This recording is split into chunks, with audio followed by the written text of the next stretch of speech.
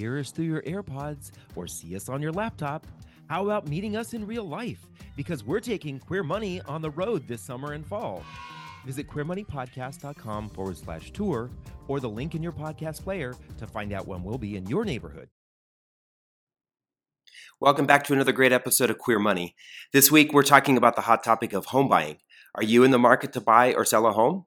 Then we have a great show for you. We're joined by William S. Matthews from Houston, who is a 10-year veteran in the real estate industry, and he shares with us 7 great tips for home buyers, as well as others for those of you who may be thinking of selling.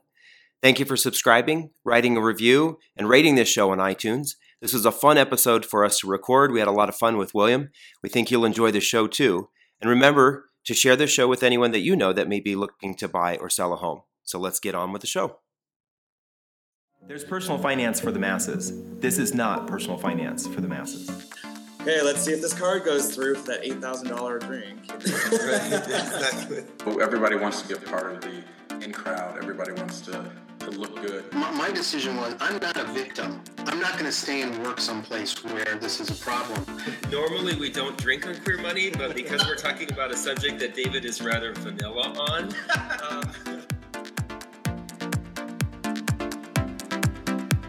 Grab a glass of wine because you're listening to Queer Money with the Debt-Free Guys. This is the only show helping our community do more and be more by talking about money from the queer perspective.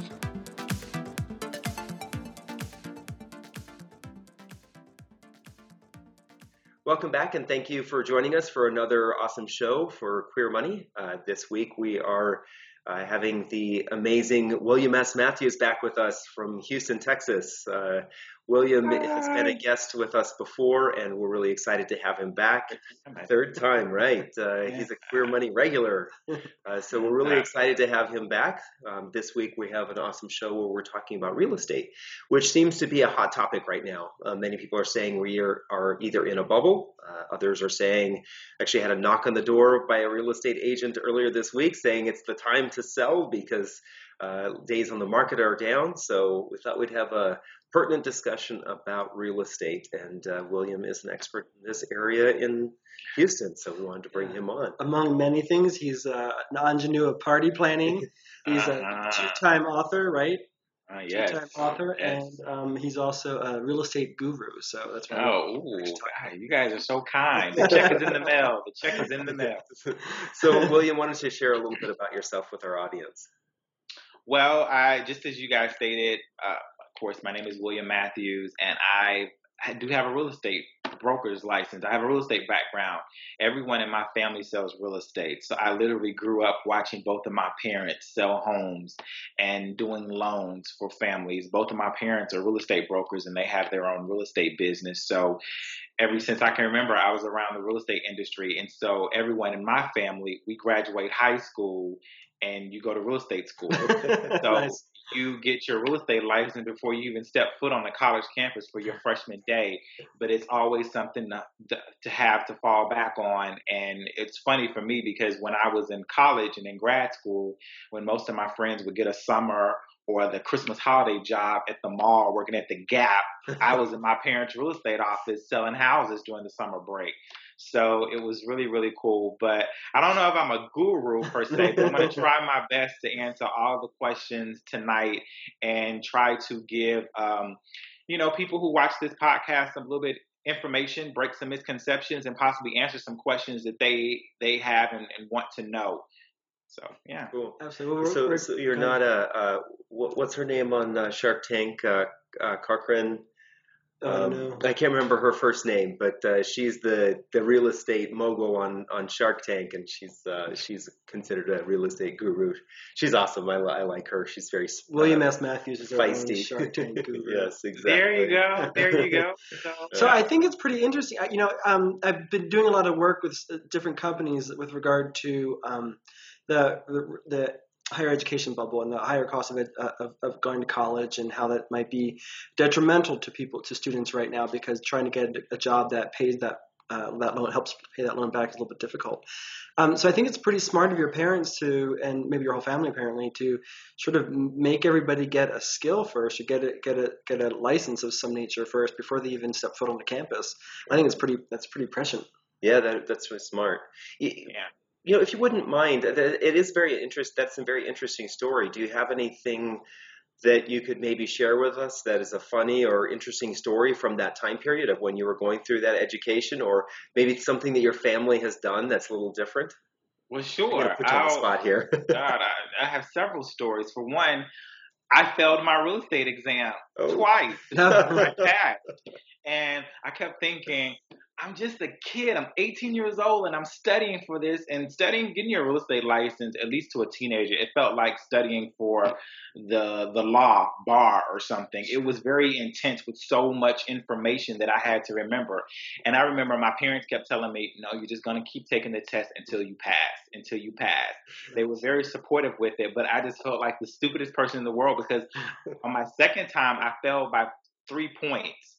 And it broke me. But it was interesting for me to be able to step foot on a college campus. And even before I was getting ready to take my accounting classes and my business class, because I was a business major, going into my sophomore year, I kind of already knew a lot with accounting and budgeting and just so much. So it was really interesting. So I always tell people I kind of have maybe that honorary degree, your real estate license, and my bachelor's and my master's. So I always remember that the families that my parents would work with, and I would see my family working with these individuals, and sometimes they would get turned down for these home loans.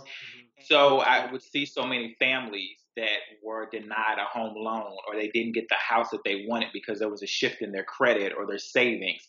And as a young child, I didn't necessarily understand, why aren't they going to be able to buy that home, or what happened? Why are they so sad now? Right. So my parents started instilling at me at a very early age the importance of saving money, having good credit. And I think that's what propelled me on my journey, my financial literacy journey, to talk to so many individuals about money. And even when I was in college, I used to always talk to my friends in college about, you guys better be careful what you're doing with your credit and your savings and your money now. And even dealing with other young professionals that I come in contact on a daily basis, since they know my background is in real estate, right, they always come to me with different questions. Yeah. Smart. Well, I think that's brilliant of your parents. I mean, like, today is a great opportunity for students to think maybe getting a trade is better than going to college and taking on all that debt.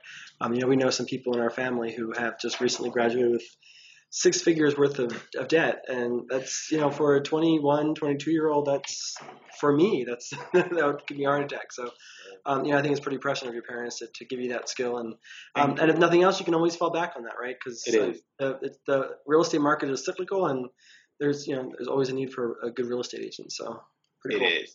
Yeah. It's great to fall back on, and it gives me a wealth of knowledge and information that I can share with people. Yeah, absolutely. So, all that being said, and since you are the bona fide guru of real estate for tonight, what are your thoughts on the housing market right now, both locally in Texas, your state, as well as maybe nationally? So here in the city, Houston, I was actually a story on the front page of our Houston Chronicle today talking about the sales prices have dipped a little bit for the month of July. The numbers have just come in. Mm-hmm. And so it seems that, our market, at least here in the oil town, it's taken a dive as of the past year. And it seems that the oil prices are now starting to affect the home buying market. So there's been a little shift, so it's definitely becoming a buyer's market, which could be a great thing. People are still buying homes, and the thing that I always tell people, the perfect time if you're thinking about selling your home is to put your home on the market during the summertime, because that's the time where most people purchase a home. If kids are out of school, if people are trying to relocate and move, they're trying to do it during the summer for various reasons. So summer months have always been a great time for buyers and sellers. So to hear that the market was slowed down a little bit for the summer was a little discouraging, but I think we're doing fine here in our market. There's for sale signs that I'm always seeing. I was just having dinner with a friend last night who's a young professional, and he's wanting to get out of his penthouse and purchase a home, but he doesn't want to move too far into the suburb. He doesn't want to go to the suburbs. He's very clear that he wants to stay in the central city, sure, being around everything. And so the discussion that that he and I were having, I was saying, well, what amenities do you want? Do you want to be close to the hospital and grocery stores and parks? Because those are things that I like to see, especially what millennials. There's so much talk about what do millennials want. Millennials are not going to be moving to the suburbs. And so here is a millennial that's getting ready to leave his 16th story penthouse, purchasing a home. He was a perfect research candidate for me to talk to. Right. Yeah. And what was he looking for? So the biggest thing for him was safety. His girlfriend is going to be relocating from Vancouver, Canada, to Houston. Big difference. Yeah. But they've been dating now for a few years, and he travels a lot for work, and he wants to make sure that if he's out of town for work, she's comfortable and okay in the house. And she's comfortable by, running in the morning or in the late part of the afternoon because they're a very fit couple. Mm-hmm. So that was the biggest thing for him. Also was being around green space, parks, being around public transit. Those are the things that I was in a focus group just the other day talking about living central that millennials care about. It's not necessarily for millennials caring so much about how many schools are in the neighborhood and what's the school rating. It's about the amenities and public transit and parks and greenery and the neighborhood. They actually really do care about the neighborhood. Is there a civic association? Are the members engaged in the community? What are the zoning rules and what are the HOAs association? What are the type of rules and policies they have? So, purchasing a home is the biggest investment that you'll ever make. So you definitely want to take your time and make sure that it's the right decision for you. Interesting. Sure. I think it's good information because millennials are such a huge demographic. They're larger actually than the baby boom demographic and certainly larger than the Gen Xers. And so it's good to know what the upwardly mobile millennials are looking for. If you're a Gen Xer or a baby boomer, or even if you're another millennial looking to sell your home, those are important things to take into consideration. Exactly.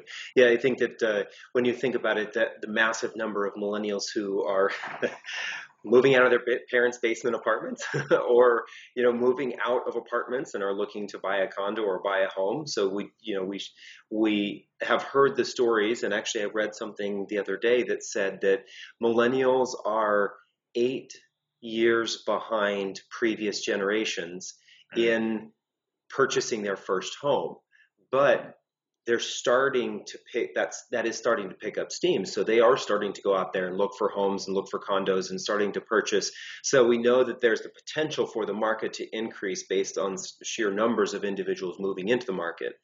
So Sure. That could be a good thing for those of us who want to sell, and maybe not a good thing for those of us who are looking to buy. So was that because of student loan debt that they were doing for 8 years, or primarily it is just to piggyback on your statement there.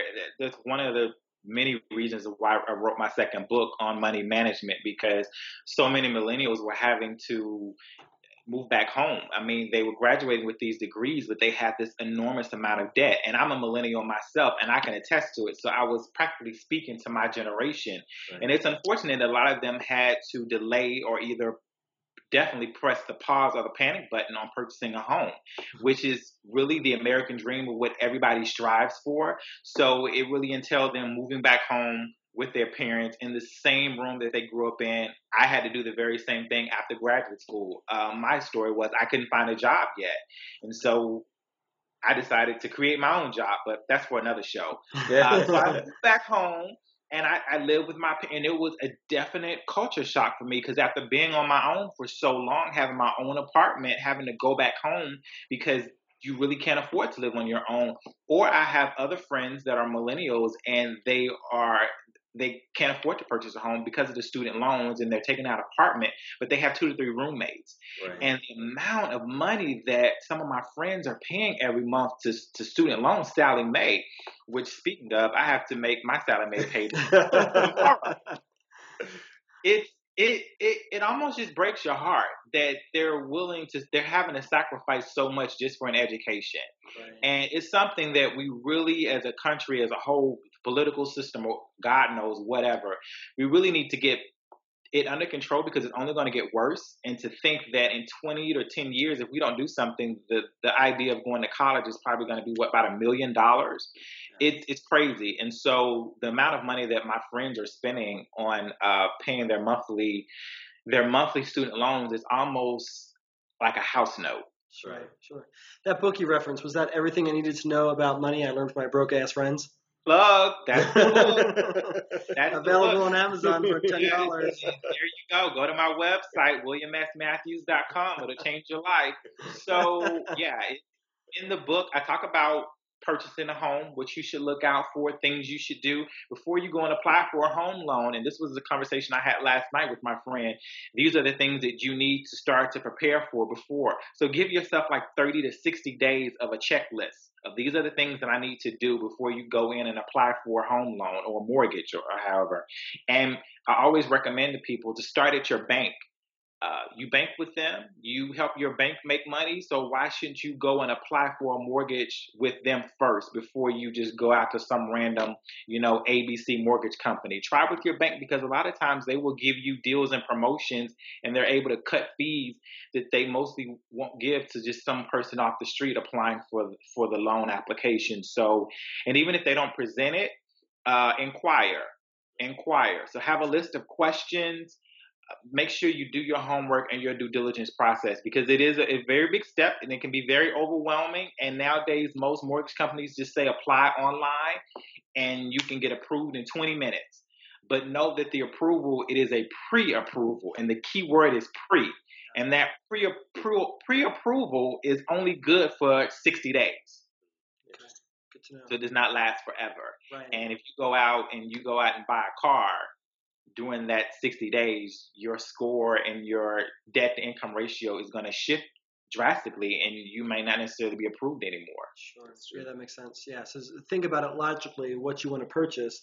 If you're looking to buy a home, maybe it's not the smartest time to also buy a car. Right. Or maybe you buy the car after you buy the garage that the car can go into. Right. Or just go pay cash for a little putt-putt car. I had a client that I was working with a few years ago who was actually a friend of mine from college.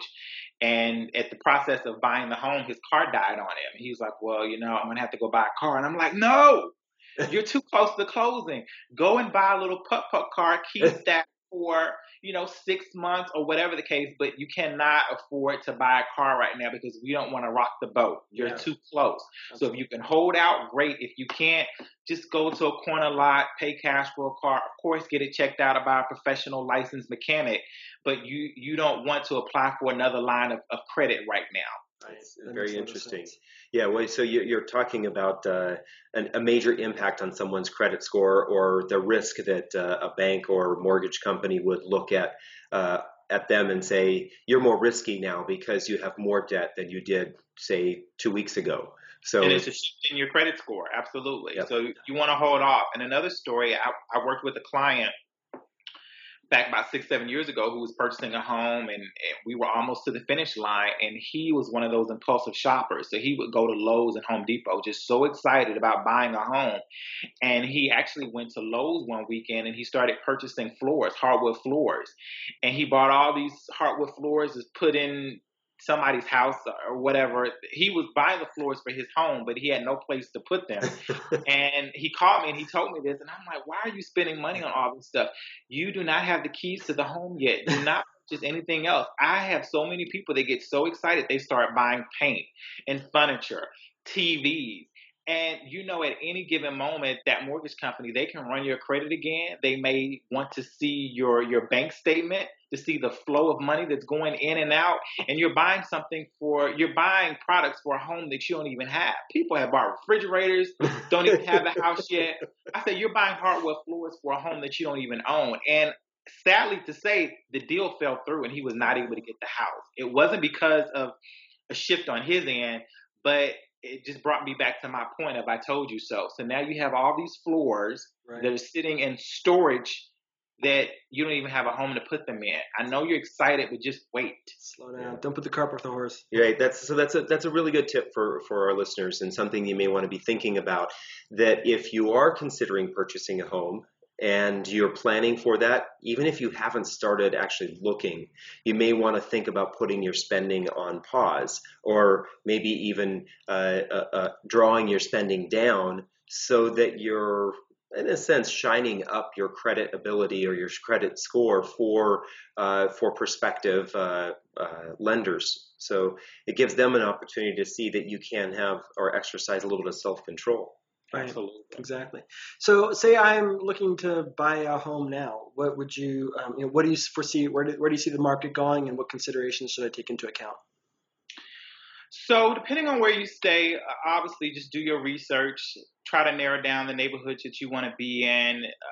Look at the information of what you need to apply for a mortgage. How much of a down payment? Are you going to go FHA or conventional? Do your research to figure out exactly what those two options give you. Of course, I can spend the entire time tonight breaking down all real estate terms, but why bother? There's Google. So, so just determine whether you're going to have to put 3 to 5% down or 20% down. And what amenities are you looking for? Do you want a townhouse, a condo, a single family home? And the key thing to remember, and definitely for all the millennials that are out there, when you purchase a home, please do not feel that this is the home that you're going to die in. You're making an investment. And most of the time, your first home, you're only in your first home 3 to 5 years. So even though it is a large investment that you're making, do not go into it with the mindset that the home has to be ideal and perfect. Right. For this is the home that I'm going to raise all my kids and my grandkids. No, you're probably going to be in the home 3 to 5 years, and then you're either going to want something bigger, smaller. Your taste may change. You might get a job out of town, on the other side of town.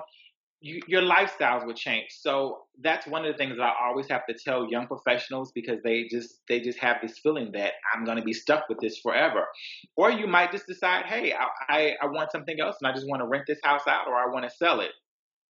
So just bear that in mind. And the biggest thing that I can always tell people, if you're purchasing your first home, always remember, please crawl. You have to crawl before you walk.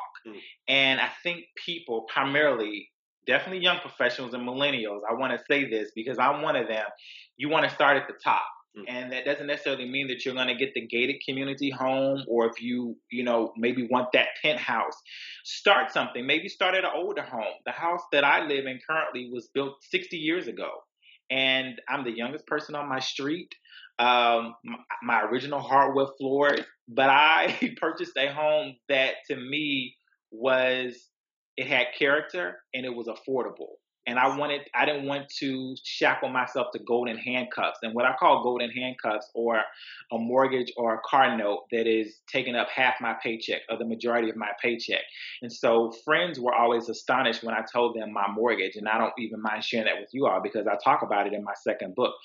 My mortgage is less than $500 a month. Wow. Jeez. And so that's how I'm able to go to Europe and dress nice and do all these crazy things, because I got a home that was very small, an older home. I didn't go get something that was brand spanking new. I got something that was very affordable. So just weigh the options for yourself and look at some neighborhoods that you didn't even think about that are possibly affordable for you.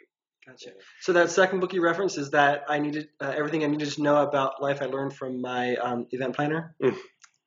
No, that's the first book. Oh, that's the first book. Oh, there's a third book then. No. So the first book is the event planning book. The second book is the Broke-Ass Friend. I'm out of order. Sorry. Yeah, no. You're all out of order. No third book just yet, but it's coming. It sounds to me, based on what you're just saying then, and I think this is smart for our listeners and viewers to take into consideration, especially if you're a millennial or you're buying your first home, that your first home should maybe be more of a strategy and less of a goal. How is it going to fit into your long-term financial plan?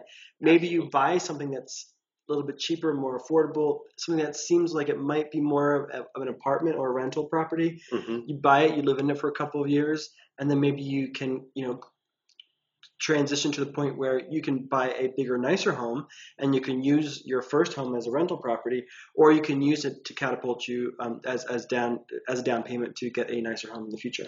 Yeah, one of the things that I think a lot of us have experienced or seen is this trend in the market over the last maybe 7 or 8 years of individuals moving in and fixing and flipping, and they're taking a home that maybe needs a little TLC, and they're putting in tens of thousands of dollars, and they're turning around and selling it for hundreds of thousands of dollars more than what they purchased it for. So it's interesting. You say that a lot of individuals want to move into a home and they want to start out at the top. Oftentimes when you're starting out at the top, you're losing out on appreciation that somebody else has taken advantage of. Right. So your investment, or the ability for your investment to grow, may be diminished because you decided to start out at the top. And maybe you have moved into a neighborhood that has already gentrified. So it kind of brings up kind of one of the questions that Good segue, David. we've been talking about. What kind of neighborhoods, or what were you thinking, John, along this lines? Well, one of the questions that we had earlier was, just there seems to be a lot of talk about neighborhoods throughout the country gentrifying, or people wanting to buy a place that's in a neighborhood that's just starting to gentrify. What thoughts do you have on that, William? I think it's great if you can afford it. There are a few areas in Houston that are definitely on the gentrified market, or it's definitely coming. So I tell people, if that's what you want, get in. But the thing of those that are still on the horizons to be gentrified, you kind of have to look at the big picture, because right now in those neighborhoods, they don't have the green space and the grocery stores and all the places that you can walk to, but it's coming. And definitely if you're one of those areas, which all these areas are close to the central city or downtown, it's coming. But nowadays, even here in Houston, it's really hard to get into those neighborhoods, even the up-and-coming gentrified neighborhoods. Yeah. My neighborhood is one of them, and I'm so fortunate that I got in around about 8 years ago in my home. In my area, it's becoming because they just expanded the light rail by my house. Nice. So I'm like, and there's all this construction going on. And then when I think about it, I'm like, okay, I live close to the university. Now I'm right by the airport, right by the rail. It's coming. So you raised a great point just a few minutes ago. I bought my first home as investment property. I bought this house with no idea of moving in it. But when I started looking at other places to buy, the price tags were outrageous. And I'm thinking, why am I spending all this money on trying to buy something else when I already have a home? So I kicked my tenant out and I moved in. But I think gentrification is a great thing if you can get in. Possibly, I'll just say, just proceed with caution, because in most areas, and I can only attest to here, that it's still very costly. And so just do your homework, do your research. But if that's something that you want to lean towards, maybe go to an area that's on the radar, but it hasn't hit yet, but you know it's coming. But be patient, because it might take a while, but the value in that home on the long run will far outweigh your impatience. Yeah. Right. I think one of the other things that you said, proceed with caution. I think one of the other things to think about is typically areas that are on the up and coming, or that are at the very beginning of gentrification. There's oftentimes a reason why that neighborhood isn't necessarily ideal for real estate. It may be an area where it may be depressed, or there may be violence, or it may be an area where there may be racial tensions. So we, especially as queer individuals coming into those kinds of neighborhoods, we want to exercise caution and make sure that we feel that it's a safe place. We think back to the 60s, 70s, and 80s when individuals were moving to places like Castro and Hell's Kitchen or Chelsea in New York. Oftentimes the reason why those up-and-coming neighborhoods were a great place to buy back then is because, for gay people, is because we felt like we were congregating into that area. And that may not be the case today with some of the neighborhoods that are gentrifying. So you want to think about personal safety is important. Making sure you feel comfortable in that neighborhood. It's oftentimes the individuals who are willing to take that little bit of extra risk to move into those neighborhoods. Those are the ones who are actually going to reap that big reward. Right. Yeah, I always share with people, before you purchase a home, let's say you made an offer, it's been accepted, you're in escrow, always go back and drive through the neighborhood at night, early in the morning, when you get off of work, when you're leaving the club at 2 a.m. Right. Go and visit the neighborhood several different times of day during different hours, because neighborhoods change depending on the time of day. And that's something that you want to be aware of, and do it more than once. Don't just do it one time like, okay, everything is still fine. No, go and see what it's like when the kids get out of school, and that time between 3 and 6 or early in the morning. What is the commute traffic like? What is it like on the weekends? Are people out walking their dogs or running? Or, is it a complete ghost town?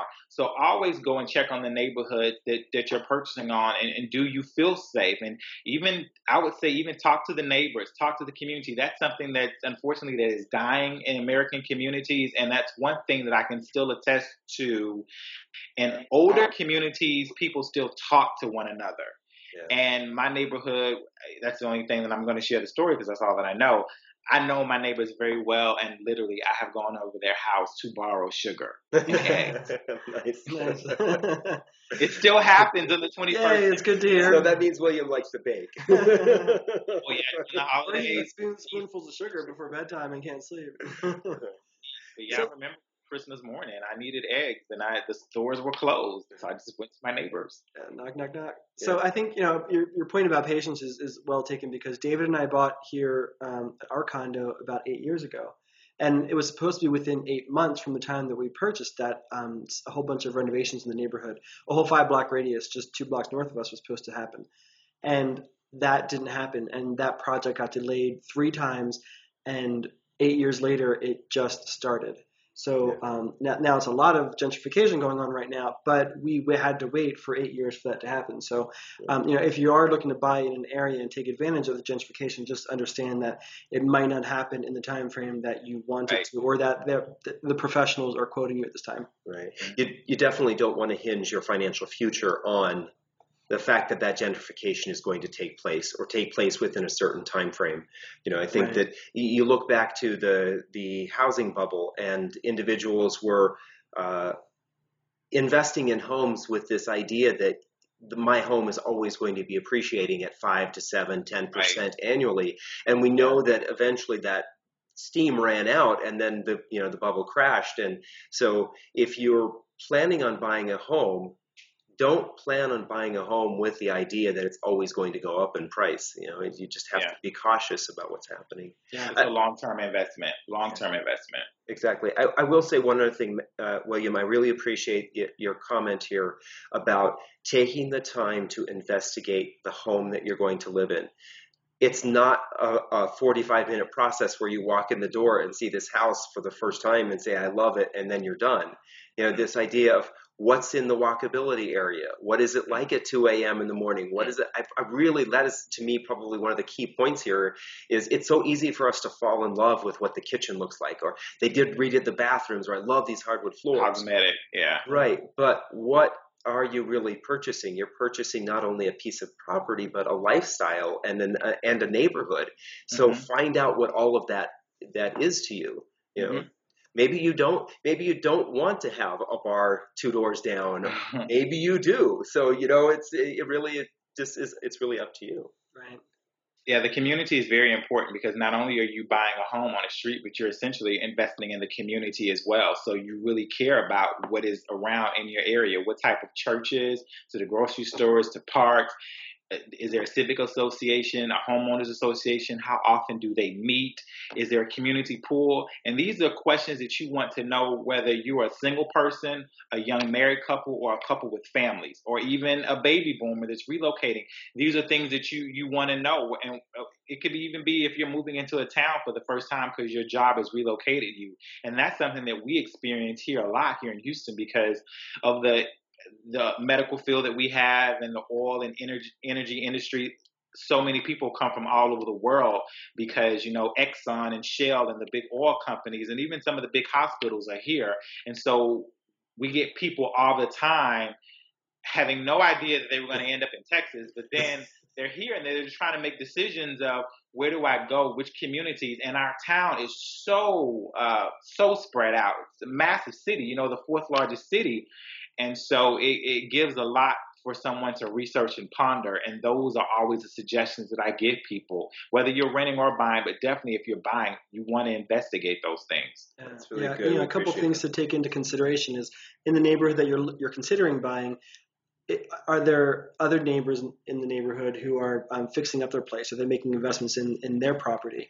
Is the cost of parking going up in your area? Those are some considerations taking place if you're looking to buy into an area, especially to find if an area is gentrifying, so you can take advantage of the increases.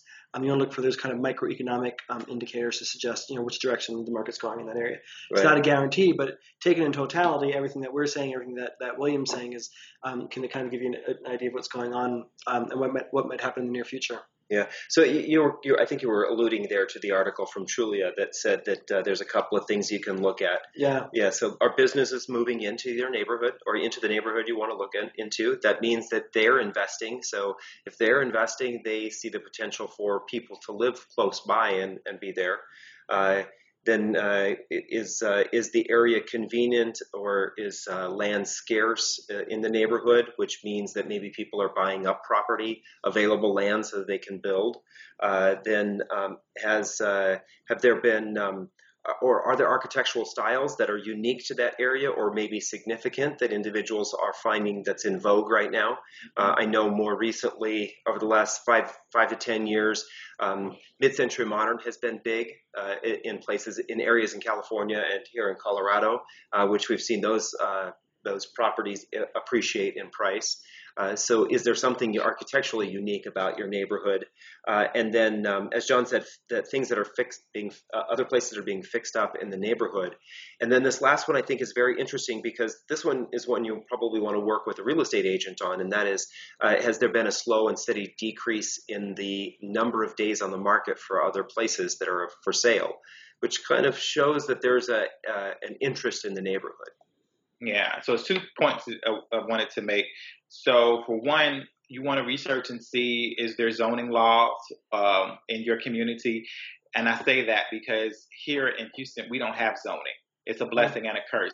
But you could purchase a home here, and your next door neighbor could decide to open up a barbershop or a beauty shop right next door, and it's okay.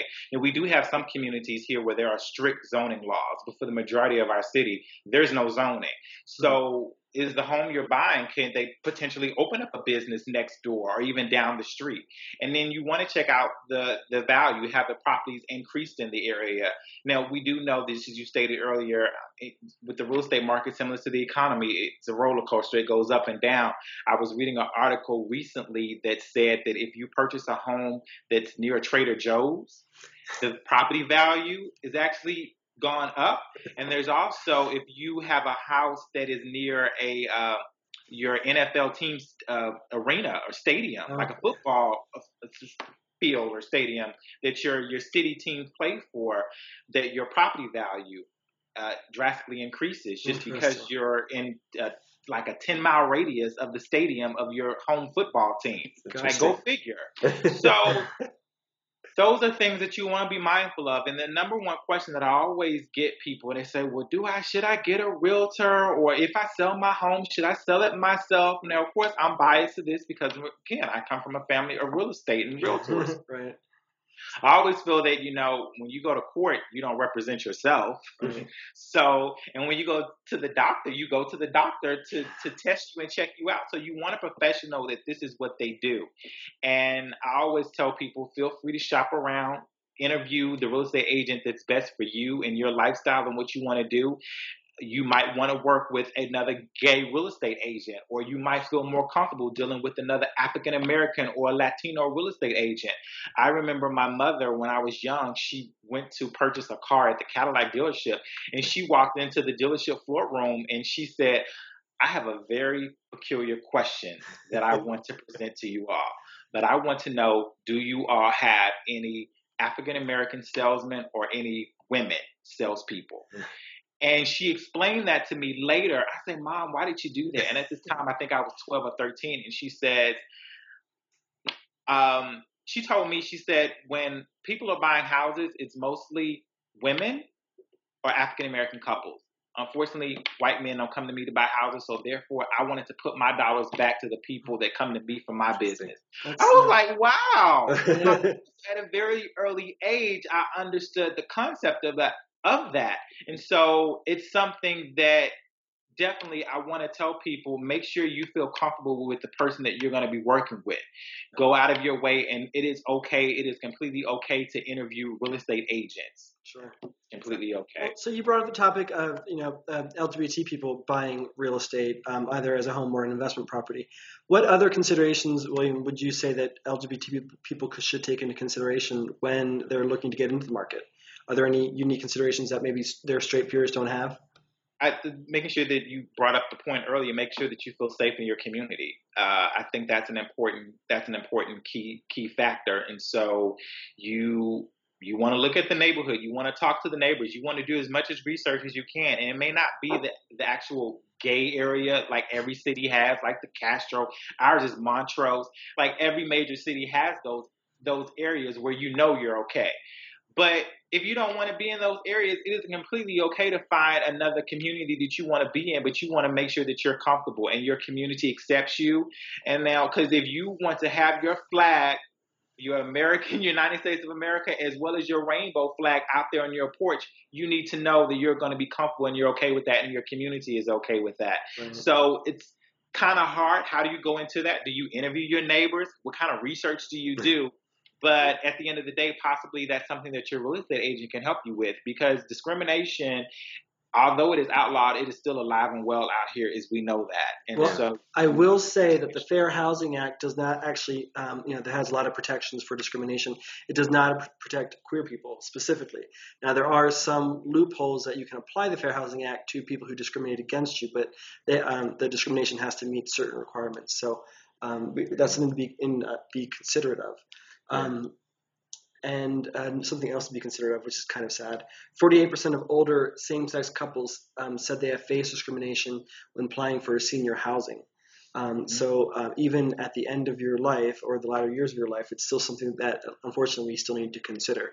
So keep that, and that may be where a real estate agent or a professional can help you out, finding the right place that will be conducive to your sexual orientation or your gender identity. Right. And also, if you're as a same-sex couple, if you're purchasing a home, let's say that you're not married, but you want to make sure, if you're purchasing a home together, make sure that each other, if something should happen, you're protected and it doesn't go to the family. It goes to you because you both have put money on the table. So now that, same-sex marriage is recognized in all states.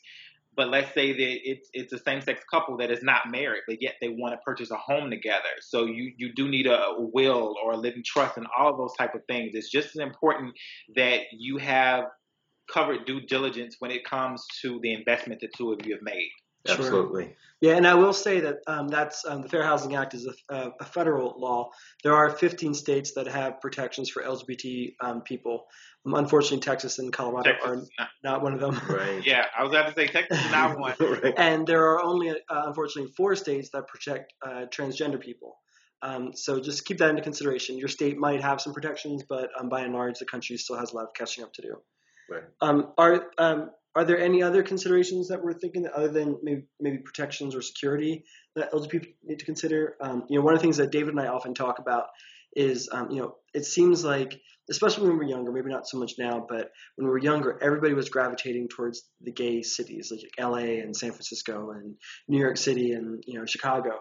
And they're very expensive cities. So we often talk about our second and third tier cities more advantageous for the queer community to move to than maybe first tier cities, because you have to take into consideration the long-term consequences, and living in LA could eat away your long-term retirement savings or other life goals that you're trying to achieve beyond just having a good a city to party in.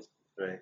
I think one of the things that we found very interesting when we did a little bit of research for that subject of moving to second and third or fourth tier gay cities was the density of LGBT individuals in some cities. The highest density for gay people or queer people per capita is a city that we never would have thought of, and it's Salt Lake City, Utah. I never would have expected that Salt Lake City has the highest number of gay people per capita.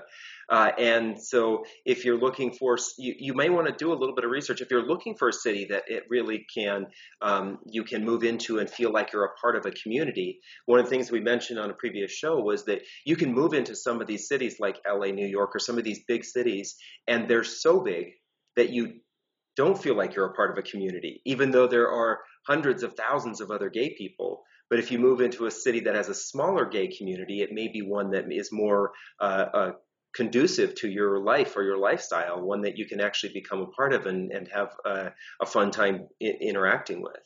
So, and my apologies to everyone in Salt Lake City that's watching this. My facial expression is when you said that. I love Salt Lake City. I love Utah.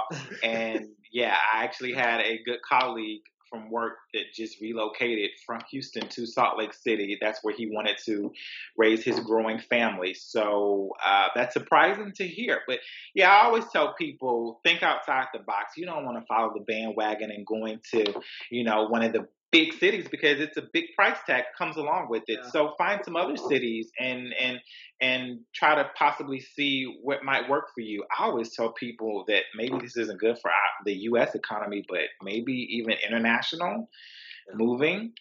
It's something that I have pondered myself for years. I'm still trying to see how I can get a Canadian citizenship because I love Toronto. You love Justin Trudeau.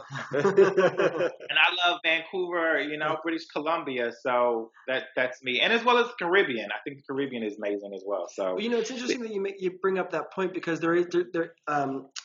so one of the problems that older people in general, regardless of whether they're straight or queer, are suffering from is taking on too much debt too close to retirement. And a lot of older people, individuals or couples, are doing their retirement now in places around the world where the cost of living isn't as high and the health insurance is better than it is here in the United States. So that's something to take into consideration, because over half of Americans reported last year, 2015, can't afford to live in their homes. They've had to make sacrifices in other areas of their lives because they can't afford to make their mortgage payments. So they either fall back on credit card payments, they can't send their kids to the right school, they're not investing for retirement. So when you are considering buying a home, take your home purchase or your investment property consider it a component of an overall financial plan. And maybe that's where a real estate agent can help you kind of figure out exactly where that fits. Yeah, or they can't afford to retire. So. Exactly. Right. You have a home, but you got to keep on working for the rest of your life. Yeah. It's interesting that one of the statistics I think that the federal government uses is that if you're spending more than, I want to say it's 30 to 35%. So 30% of your income should just go on housing. And if you're spending more than that, then you really need to sit back and reevaluate. And so many of millennials that we were talking about earlier, they're spending up to 50 to 60% of their income just on housing and these massive rents. Right. And some of them in these bigger cities are having 2 and 3 roommates, but still dropping almost $2,000 a month on rent. So that is a growing number that is increasing, sadly. But yes, the number you want to walk away with from everyone watching this is 30% of your income should go towards housing. Yeah. And ideally no more. Right. And is that take-home pay, or is that your total net income? Gross pay?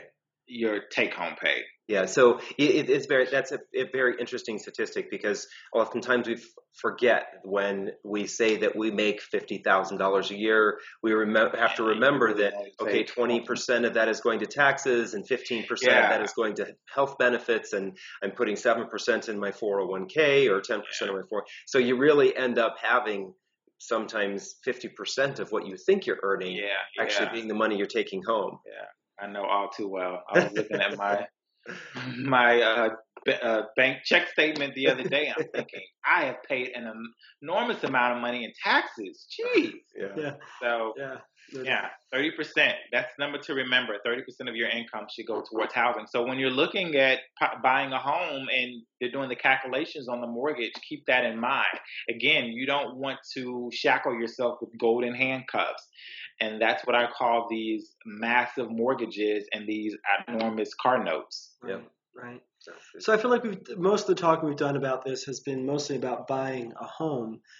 Do the same considerations go into effect when you're looking to buy an investment property, or are there unique considerations that you would recommend, William? Yeah, the thing I want to recommend for people in investment property, and that actually is a book that I'm working on with my parents, a book on investment property. People think it's so easy, and I think it is essentially easy to buy a piece of investment property, but you need to decide what are you going to do with it. Are you going to hang on to it? Are you going to flip it? Or are you going to live it? Like, what are you trying to do with it? The thing of it is that if you're trying to be a real estate investor, you don't need to play with scared money. Similar to if you go to the casino, if you're gambling with scared money, you're not going to win. Yeah. So when you are a real estate investor out here trying to say you're a real estate investor, purchasing all these homes, you really need to have a substantial amount of money in the bank. Because if you're trying to flip a home, you need to be prepared if that home sits on the market and it doesn't sell in the time frame that you want it to, and yet that next mortgage payment is going to come. I think people get carried away because they watch these shows on HGTV and DIY Network, and they just think, oh, it's so easy. And so if you want even to be an investor that holds onto your property, do you want to be a landlord or do you want to hire a property manager? Now, keep in mind, sometimes people say, well, I don't want to hire a property manager because I don't want to pay the money, the 10% that they charge. But are you okay with the tenant calling you at 10:30 at night when the water heater has busted? Right. Or if the child has put something in the commode and it won't flush, because these people, they're not going to be calling down to the front office of an apartment. They're calling you. Right. And so that's where a property manager really steps in. And I'm a firm believer in property managers. I have an investment property and I pay the 10% every month because I don't want to deal with the phone calls. That's a decision that I made, and that's a decision that I put into my budget every month. I also made the decision as an investor, I don't want to see the money whatsoever. So I have a tenant that pays the rent every month. Part of the proceeds go to pay the property manager, and the other part of the proceeds go to the HOA association. The small profit that I walk away with after the mortgage is paid is around about a few $100. I don't want to see that money. It goes automatically into an account. That account is what I use to pay the property tax, and that's also what I use if the air conditioner should break in August in Texas, which you will write a hot check to get it AC. But I use that account for money that I need for the house. I don't want to rely on that money for my own fat pockets. Right. So that's the recommendations that I tell people. If you want to be an investor, really go into it with a plan and be smart with it. I have a young couple that they purchased about 4 homes as an investment property, and they all are rented. But they have a substantial amount of income based upon their 9-to-5 jobs. And if 2 of those houses sit empty for a couple of months, they'll be okay.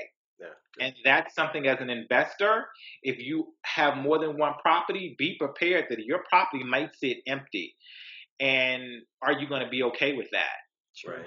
Is the calculation still to estimate your finances, to estimate that your home is going to be only filled for 10 months out of 12? So you have 2 months of reserve per property. Is that the good rule of thumb, or has that changed? Heard that analogy. I mean, I don't agree. I'm not saying I disagree with you. I haven't heard too much about that analogy, but it seems like it's worth looking into. Yeah. But definitely always be prepared, because I know so many investors that, you know, a tenant moves out and, you know, you have to go in there and fix up what the tenant did and then put the house back out there on the rental market. And it might take a minute before another tenant comes in. Now, you're getting people that are applying, but those are not people that you necessarily want. Right. You have the right as an owner or a landlord to be selective. And if you are an investor, are you running background checks? You know, criminal and sexual, all type of background checks of the people that's living in your homes, and what type of lease stipulations are you making? Are they signing a 12-month lease or a 16th to 18th month lease? If they're signing an 18-month lease, are you giving some type of incentive? So there's a lot to consider when becoming an investor in real estate. I'm not to discourage people away from it, but it's just something that you do need to do your homework in, just as if you were buying a home to live in as your homestead. Sure. Yeah, right. Exactly. So that's been a good conversation. I think this has been very informative, and I think our readers or listeners will really enjoy it. Before we go ahead and close this out, William, do you have any sort of last thoughts you want to share? Yeah, I just want to share with people that purchasing a home it's a great, rewarding experience. Hopefully we said some things not to scare you, but make you think and do your research. And I'm always happy to answer additional questions that you all might have. I know I look very young, but I've had my real estate license for over 10 years now. So I know a thing or two. I'm not a guru, but I'm happy to answer any questions anyone might have. Feel free to email me at william@williamsmatthews.com. Visit my website, williamsmatthews.com, and get the books. They're both on Amazon. Just type in William S. Matthews. So this has been fun, and hopefully we've broken a lot of misconceptions about the home ownership process. Yeah, absolutely. It's been fun having you. Thank you. David, do you have anything that you want to share? Or? No, well, actually, I think I will say that individuals should never feel pressured into buying a place. You want to be cautious. So don't let an agent or a family member or a mortgage lender pressure you into buying a place that you're not comfortable with. This is most likely will be one of the most expensive purchases of your life. And so you want to make sure that you're doing what's right for you. When John and I were first looking at places, when we were looking at climbing out of our basement apartment and we had paid off all of our debt, and we were looking, remember that our agent was trying to encourage us to buy something that was at that time probably about 7 to 8 times our combined income. And we did not feel comfortable with that. And that was in 2007. And boy, are we glad that we bought something that was less than 2 times our combined income. 1.5 and so we, like you, William, we bought a place that we could easily afford. And kind of basically the way we looked at it is it a place that we could afford if one of us ever lost our jobs? And having that lower cost, lower mortgage has allowed us to break into or spend the time trying to work this side hustle and actually becoming the debt-free guys. Yeah, absolutely. Yeah, because just because you've been approved for, just throw a number out there, $400,000 doesn't necessarily mean you need to purchase a $400,000 house. Right. And that's another thing that people don't know. You might just say, okay, well, that's great, but I want to stay in the 300 bracket, and you give yourself that extra cushion. So always keep that in mind. You don't have to max out your approval just because you've been approved at that amount. Go under. Right. And the fact that we bought so cheap, it's afforded us the opportunity to travel to London, Spain, Australia, New Zealand, Mexico several times. So that's allowed us to have a better quality of life. Plus, we're also ahead on our mortgage by 7 years right now, right? Or is it 8? Yeah, 7 or 8 years. So it's a lot less stress than I think a lot of people had to deal with in the last since the Great Recession. So thank you, William, for joining us again for another great show. We'll definitely have you back. You're always fun and informative to have. And we want to thank you, our audience, for joining us today. Please remember to like and share and comment and subscribe to our show on YouTube as well as iTunes. And join us next week for another edition of Queer Money. Thank you. Thanks, William. Bye. Thank you, guys. Now I need to go pay my mortgage. Yeah. Wow, what an awesome episode. Thank you again to William for joining us. There's lots of great information in this week's podcast, and we think these are 7 of the most important takeaways, including William's number 1 piece of advice for all homebuyers. First, put spending on pause and pay down debt when preparing to buy a home. This increases your credit score and makes you look less risky to lenders. Second, your first home most likely isn't your forever home, so you don't need the perfect home right away. Grow into it.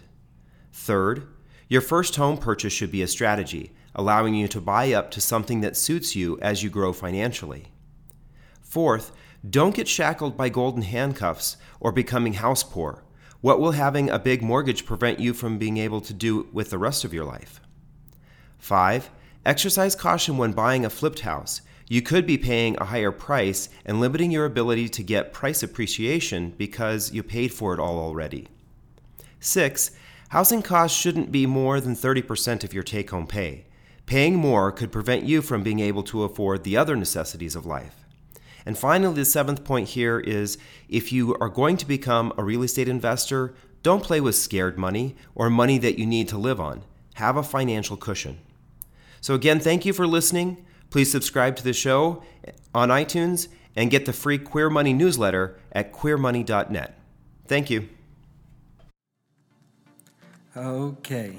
We just serviced you. Now you get to service us by subscribing to this podcast on iTunes and signing up for the Queer Money Lifestyle newsletter at queer.money. Well, I'm not really gay. would help me if I had a personal chef made all my healthy meals for me. Right. So instead, I'll have a Snickers tonight for dinner. The other end, I like the butts. So.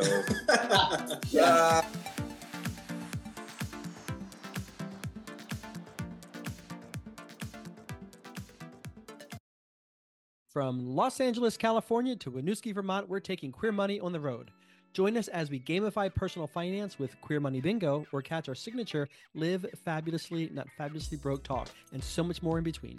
Check out queermoneypodcast.com/tour or the link in your podcast player regularly for date and location updates.